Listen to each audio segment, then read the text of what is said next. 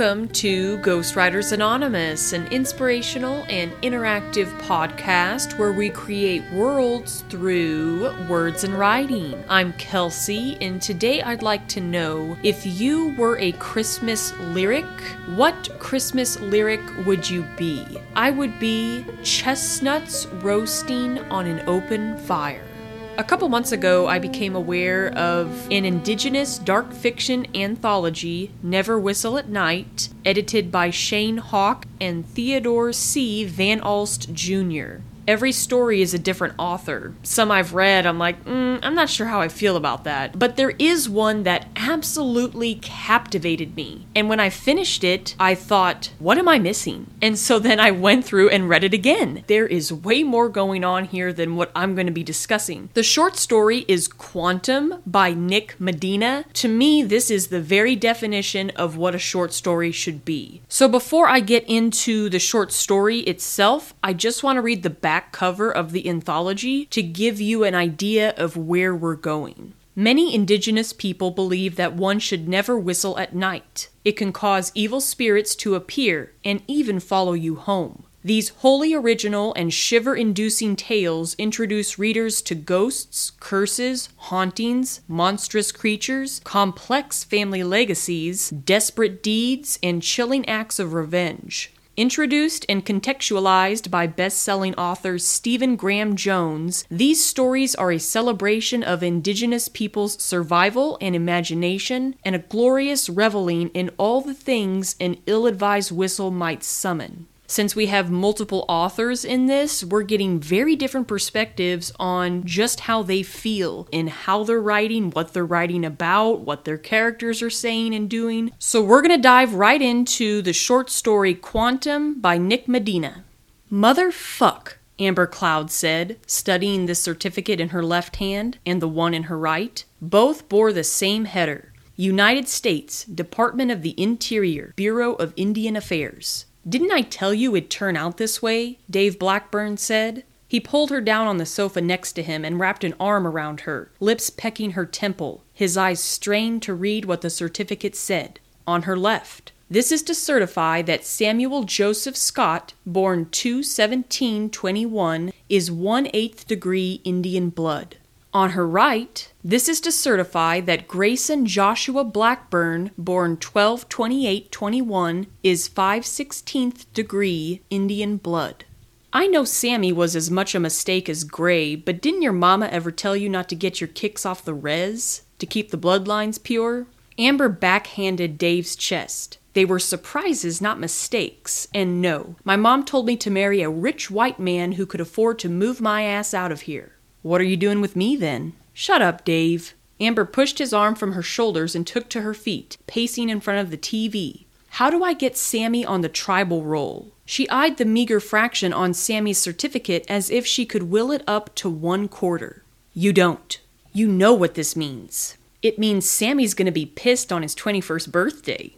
It means Gray will have opportunities that Sammy won't." "Kinda funny, isn't it?" Dave said. Amber scowled at him. "Not funny," he said. "Ironic is what I meant. It's usually the firstborn who benefits most. You know, the heir and the spare." Amber's mind cycled through the disparities her unintended boys might face. One of them entitled to money from the tribe's casino, the other out of luck. Gray would afford the university of his choice. Sammy would settle for community college or a trade. Gray would buy a house and land. Sammy would bust his ass to afford rent. Gray would see the world. Sammy would see the same work route day in and day out. Gray would be native. Sammy would be something else. "Nothing you can do about it," Dave said.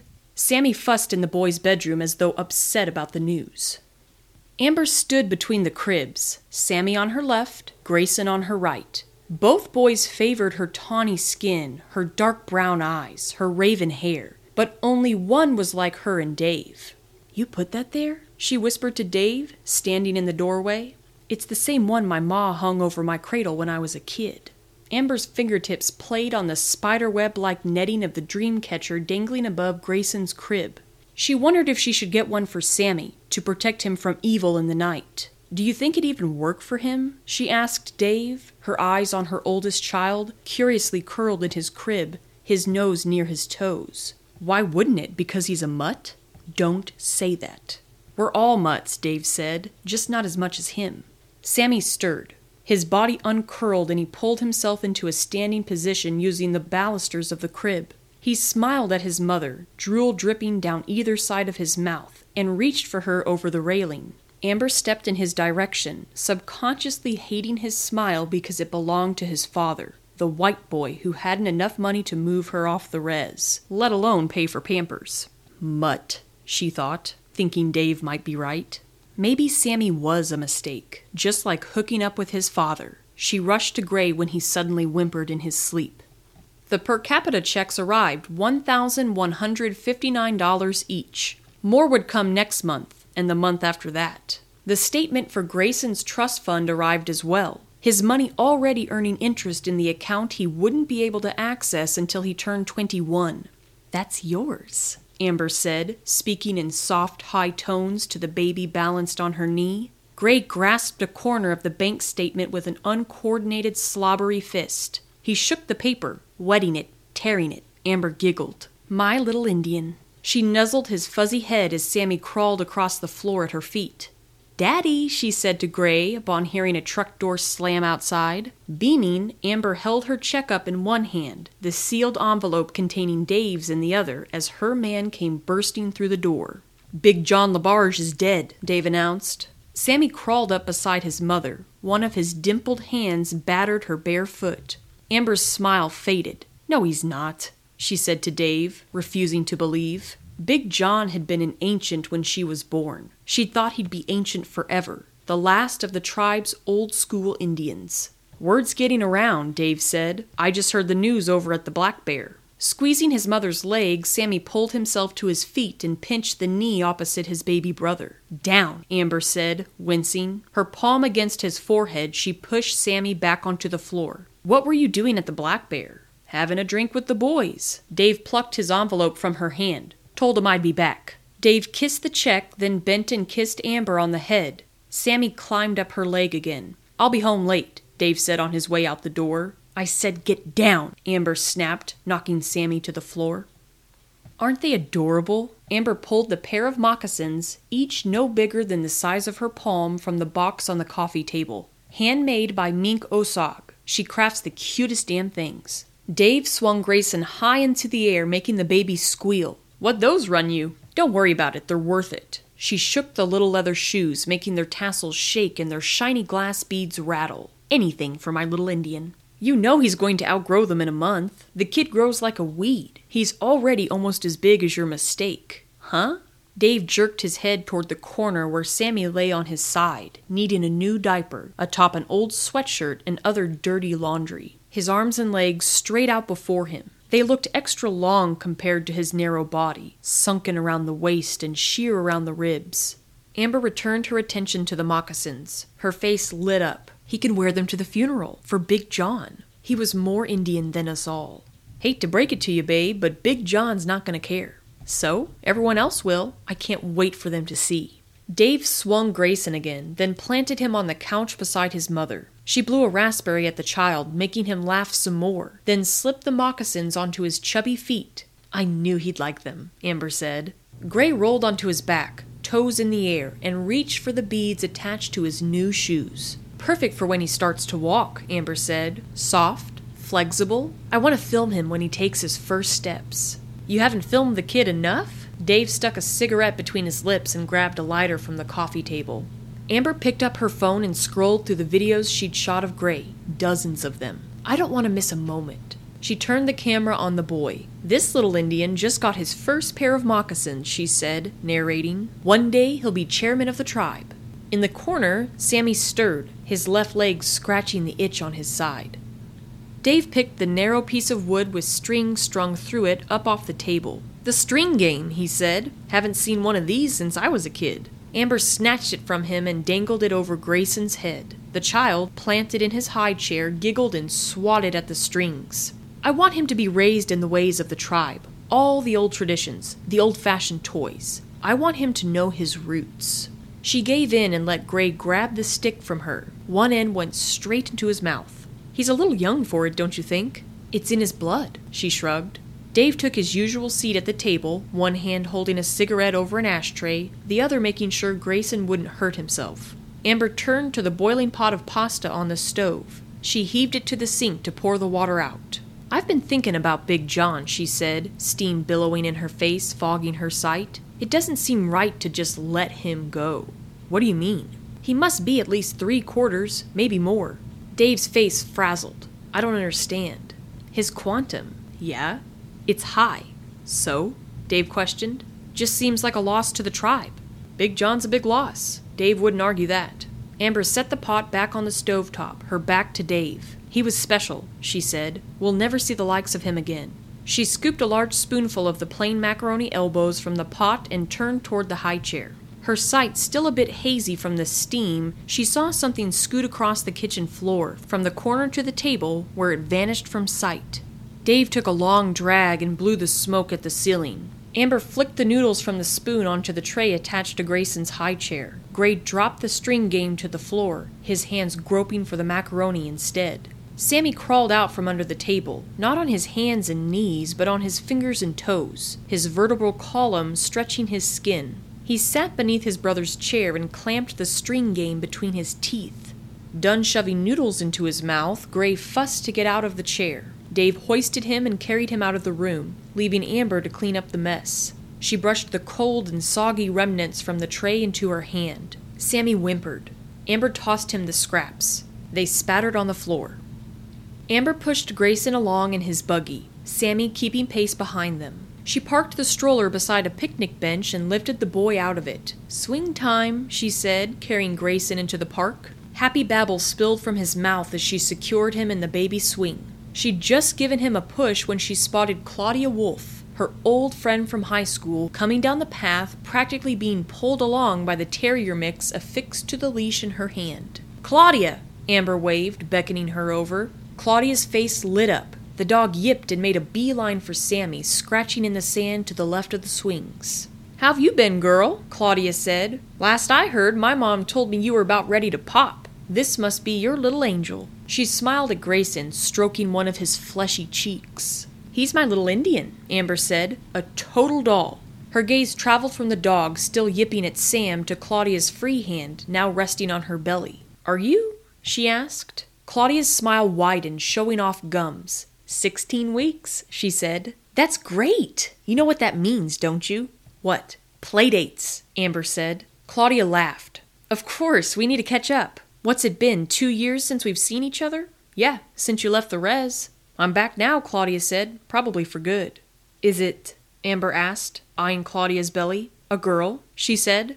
"I mean the father. Is he at least 1/4?" Claudia's expression puzzled. "The bloodline," Amber said. "Will your baby be on the tribal roll?" The dog leapt and yanked the leash, forcing Claudia to grasp it with 2 hands. "Oh, the roll. Yeah, she'll be..." Claudia's eyes flickered. She looked lost for a moment. "Everything all right?" Amber asked, pushing Gray again. "It's just my blood sugar," Claudia explained. "It's a bit harder to regulate now that I'm..." She motioned to her baby bump. "Oh, right," Amber said, remembering that Claudia had been allowed to eat fruit snacks in class and that she'd periodically injected herself with insulin. "That one yours?" she asked, jerking her chin at Sam, yipping like the terrier, rolling around with it in the sand. "Sam!" Amber clapped her hands, giving Claudia a sympathetic smile. "Could use a trim, couldn't he?" Claudia said of his matted appearance. He could use more than that, Amber thought. "Grayson's getting his first cut before the funeral," she said. "Is there a custom for that?" Claudia shrugged. "I'll ask Dave." "Maybe we'll see you there," Claudia said. "I'll look for you." Claudia pulled the terrier mix toward the picnic table, Sam growling with discontent. "Great seeing you," she called over her shoulder. Mourners wearing button-up shirts, black dresses, dark slacks, and knit blouses stood outside the chapel, puffs of smoke dissipating overhead. A flask went around. It was empty before Dave and Amber, Grayson in her arms, got out of the car and crossed the lot. "Would you look at him," Mary Kingfisher said, clutching her chest. Her eyes bounced from Gray's sunny smile to the moccasins on his feet. "He's absolutely precious." "He looks like my dad, doesn't he?" Amber said, cheery with pride. "A little like Big John, too." "He's definitely related." "Number 1223 on the roll." "Good for him," Mary said. "Have you been inside?" Amber asked. Mary nodded, her joyful expression wiped from her face. "Go say your goodbye." Dave pulled open the chapel door, and Amber took a step inside, only to quickly retreat. She glanced down at the sad sight sitting on the curb, wide eyes searching for attention from someone, anyone. "Can you keep an eye on him?" she asked Mary. "I shouldn't bring him inside." "Of course," Mary said, her demeanor turning even more dour when she glanced down at the curb. "He seems well-behaved." Amber stiffened, her fingers wrapping tight around the strap of the bag hanging from her shoulder. "I'll make it quick." Dim and cool on the inside, the chapel stretched out before Amber and Dave. A few dozen people sat in the seats facing the casket up front. A handful of others milled about, squinting at photos of Big John, dabbing their eyes, blowing their noses. The faint sounds of flute music floated on the air. It reminded Amber of autumn days when she was a kid, back when Big John would sit on his porch and play, making music that predated them all. Amber passed Gray to Dave. Reaching for his mother, Grayson let out a shout, which seemed to grow louder as it echoed through the chapel rather than rapidly fading into oblivion. "Take him outside if he gets too fussy," Amber said to Dave. "Do you want me to come with you?" he asked as she started down the aisle toward the casket on the stand. Amber shook her head. "Take him to the elders. I'm sure they'd love to see him. The next generation." Amber lay next to Dave in the dark, half asleep, while Grayson fussed on the bed between them. She closed her eyes and rubbed Gray's back. Once he'd quieted, soft squeaks, whimpers, floated in from outside. Amber lifted her head from the pillow, straining to hear. "Do you hear that?" she whispered to Dave. Silence ensued. "Hear what?" he grunted. The whimpering persisted. Scratching sounds came from the front of the house. "That," Amber said. "Do you hear that?" Dave snored. "Hey!" She shook him, sitting up in bed. "Did you leave the dog out?" He grunted again. Amber hopped from bed and crept into the hall where she stalled. Poking her head back into the bedroom, she said, "Do we even have a dog?" Dave rolled onto his side. "We have something," he said. Amber followed the whimpers to the front door. Something was scratching on the other side, aching to get in. Amber pushed the curtains aside in the nearest window. She saw shadows, darkness, and hair. The something whimpered again, and Amber felt it this time, deep inside. "My God," she gasped, opening the door. The something wasn't a dog or anything she recognized, though she knew its name. Clawed fingers and toes carrying its long and withered body covered with a combination of bleeding bald spots and hair tangled with clods of dirt and worse. It crept inside and collapsed on the floor. Crud-crusted eyes looked up at her as it labored to breathe, drawing arduous breaths through the shrinking holes in its muzzle. Repulsed by the sight of it and its smell, Amber slowly squatted and pulled the thing toward her. It whimpered and whined, getting blood on her fingers. She could feel its bones through its gauzy flesh, fragile and fine. Amber picked it up and carried it through the house to the boy's bedroom where she placed it in its crib. "Sammy," she said.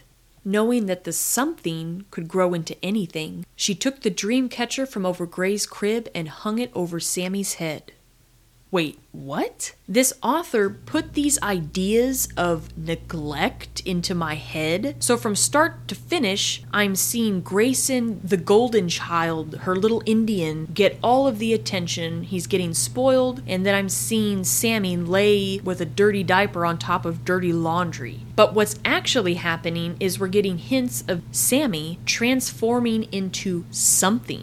A wolf? I'm wondering if Claudia wasn't granted the last name Wolf for the sake of tipping off to the reader, this is a shapeshifter scenario, this is a werewolf, something like that would get your brain heading in the right direction as opposed to this dead end of abuse neglect. I mean, yes, that's going on, but there's something bigger happening here. There's a transformation happening in more ways than one. When I go back through and reread, I'm seeing these dog-like comparisons. At the very beginning, Sammy's curled up in his crib with his nose toward his toes, exactly how a dog sleeps. And as I'm reading this for the first time, I'm thinking, that's weird. But I'm not pursuing it because Nick Medina is convincing me otherwise. He's putting these images of a child laying on dirty laundry with a full diaper at the forefront where no one is tending to him. So all these emotions are flooding forward instead of these inquisitions. I'm thinking, by God, pick up that kid, give him some love. Instead of thinking, why is he being so weirdly described and why is his back leg itching his side? This is the description. His arms and legs straight out before him. They looked extra long compared to his narrow body, sunken around the waist and sheer around the ribs. He's describing exactly what's happening to this kid. It looks very dog-like, yet my mind is rejecting it. And I think he's doing it so seamlessly because every once in a while he'll give Grayson these dog-like qualities like drooling or bubbling or blurbing like a kid. Well, we also have descriptors of Sammy drooling. From the very first when we meet him, he stands up in his crib, a very man-like quality, and then he starts drooling. A baby-like quality, but also a dog-like quality. So you have all of these options on where you want to go, and if you're like me, you're choosing baby. Nick Medina totally threw me off the scent. And then when we get to the park scene, we see a terrier mix, which I really like the nuance of that it's a mix, it's a mutt, it's not a purebred, playing with another mutt. And Claudia even says, man, that thing needs a trim. Is that yours?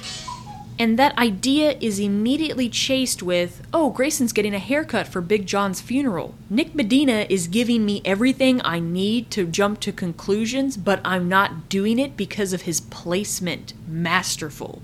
And so when I go back and read it, that's why the terrier was making a beeline for this dog-like kid rolling around and playing in the sand together. That's why Claudia is not mentioning two babies, she's just mentioning one. And this short story does have gaps in it, so we really do jump from the funeral to Amber and Dave laying in bed together. Grayson's there. Sammy's not mentioned, but we're kind of used to it at this point that he's forgotten. And so when this thing is scratching and whimpering at the door, I'm not even sure if I was thinking it was Sammy. I was just thinking eventually we'd get to him laying alone in his crib while Grayson and Dave and Amber, the happy family, are all cuddled in the same room together. Sammy is isolated. Clawed fingers and toes carrying its long and withered body covered with a combination of bleeding bald spots and hair tangled with clods of dirt and worse. Well, let's backtrack to when Amber's making macaroni for Grayson, and there's something weird going on in the corner of her vision, but her vision is cloudy from Dave smoking in the kitchen and the steam from the macaroni that she's not sure what she saw. What she missed is Sammy crawling from under the table, not on his hands and knees, but on his fingers and toes, his vertebral column stretching his skin. Anything obscure like that, I'm thinking it's his way of wording something to put me on edge, not give me one hell of a clue that this thing isn't fully human. It's something, a mutt. Dave says we're all mutts, not just Sammy. It's one of the only times that he's including Sammy. But when it gets to the part where he's losing his form and becoming more, I'm assuming, human-like, shrinking holes in its muzzle. And then when she calls it Sammy, I can't really wrap my head around it. And that's why when it suddenly ends, wait, I have a lot more questions here. So then I just have to go back and reread it, trying to answer those questions. Frankly, I still have questions. It whimpered and whined. Getting blood on her fingers, she could feel its bones through its gauzy flesh, fragile and fine. Well, we understand that Sammy's ribs and vertebrae are visible prior to this scene, but again, I'm thinking neglect. Amber's in the kitchen feeding Grayson and throwing the scraps to Sammy. I'm not thinking throwing scraps to a dog. I'm thinking human degradation. You're not good enough to be served at the table. But the very last sentence of this short story, knowing now that the something that's italicized could grow into anything, she took the dream catcher from over Gray's crib and hung it above Sammy's head. At the very beginning, we're introduced to this dream catcher that it's supposed to ward off evil. Why is she putting it above Sammy's head? Because she knows that he can transform into anything, so she doesn't want him to transform into something evil? Again, is this a werewolf situation? Or is this something bigger scale? I have no idea. I am left wondering, and I'm here to tell you I am more than okay with that. I actually love that. Highly recommend this read. That's a wrap on this episode, but I do believe there will be future episodes on this anthology.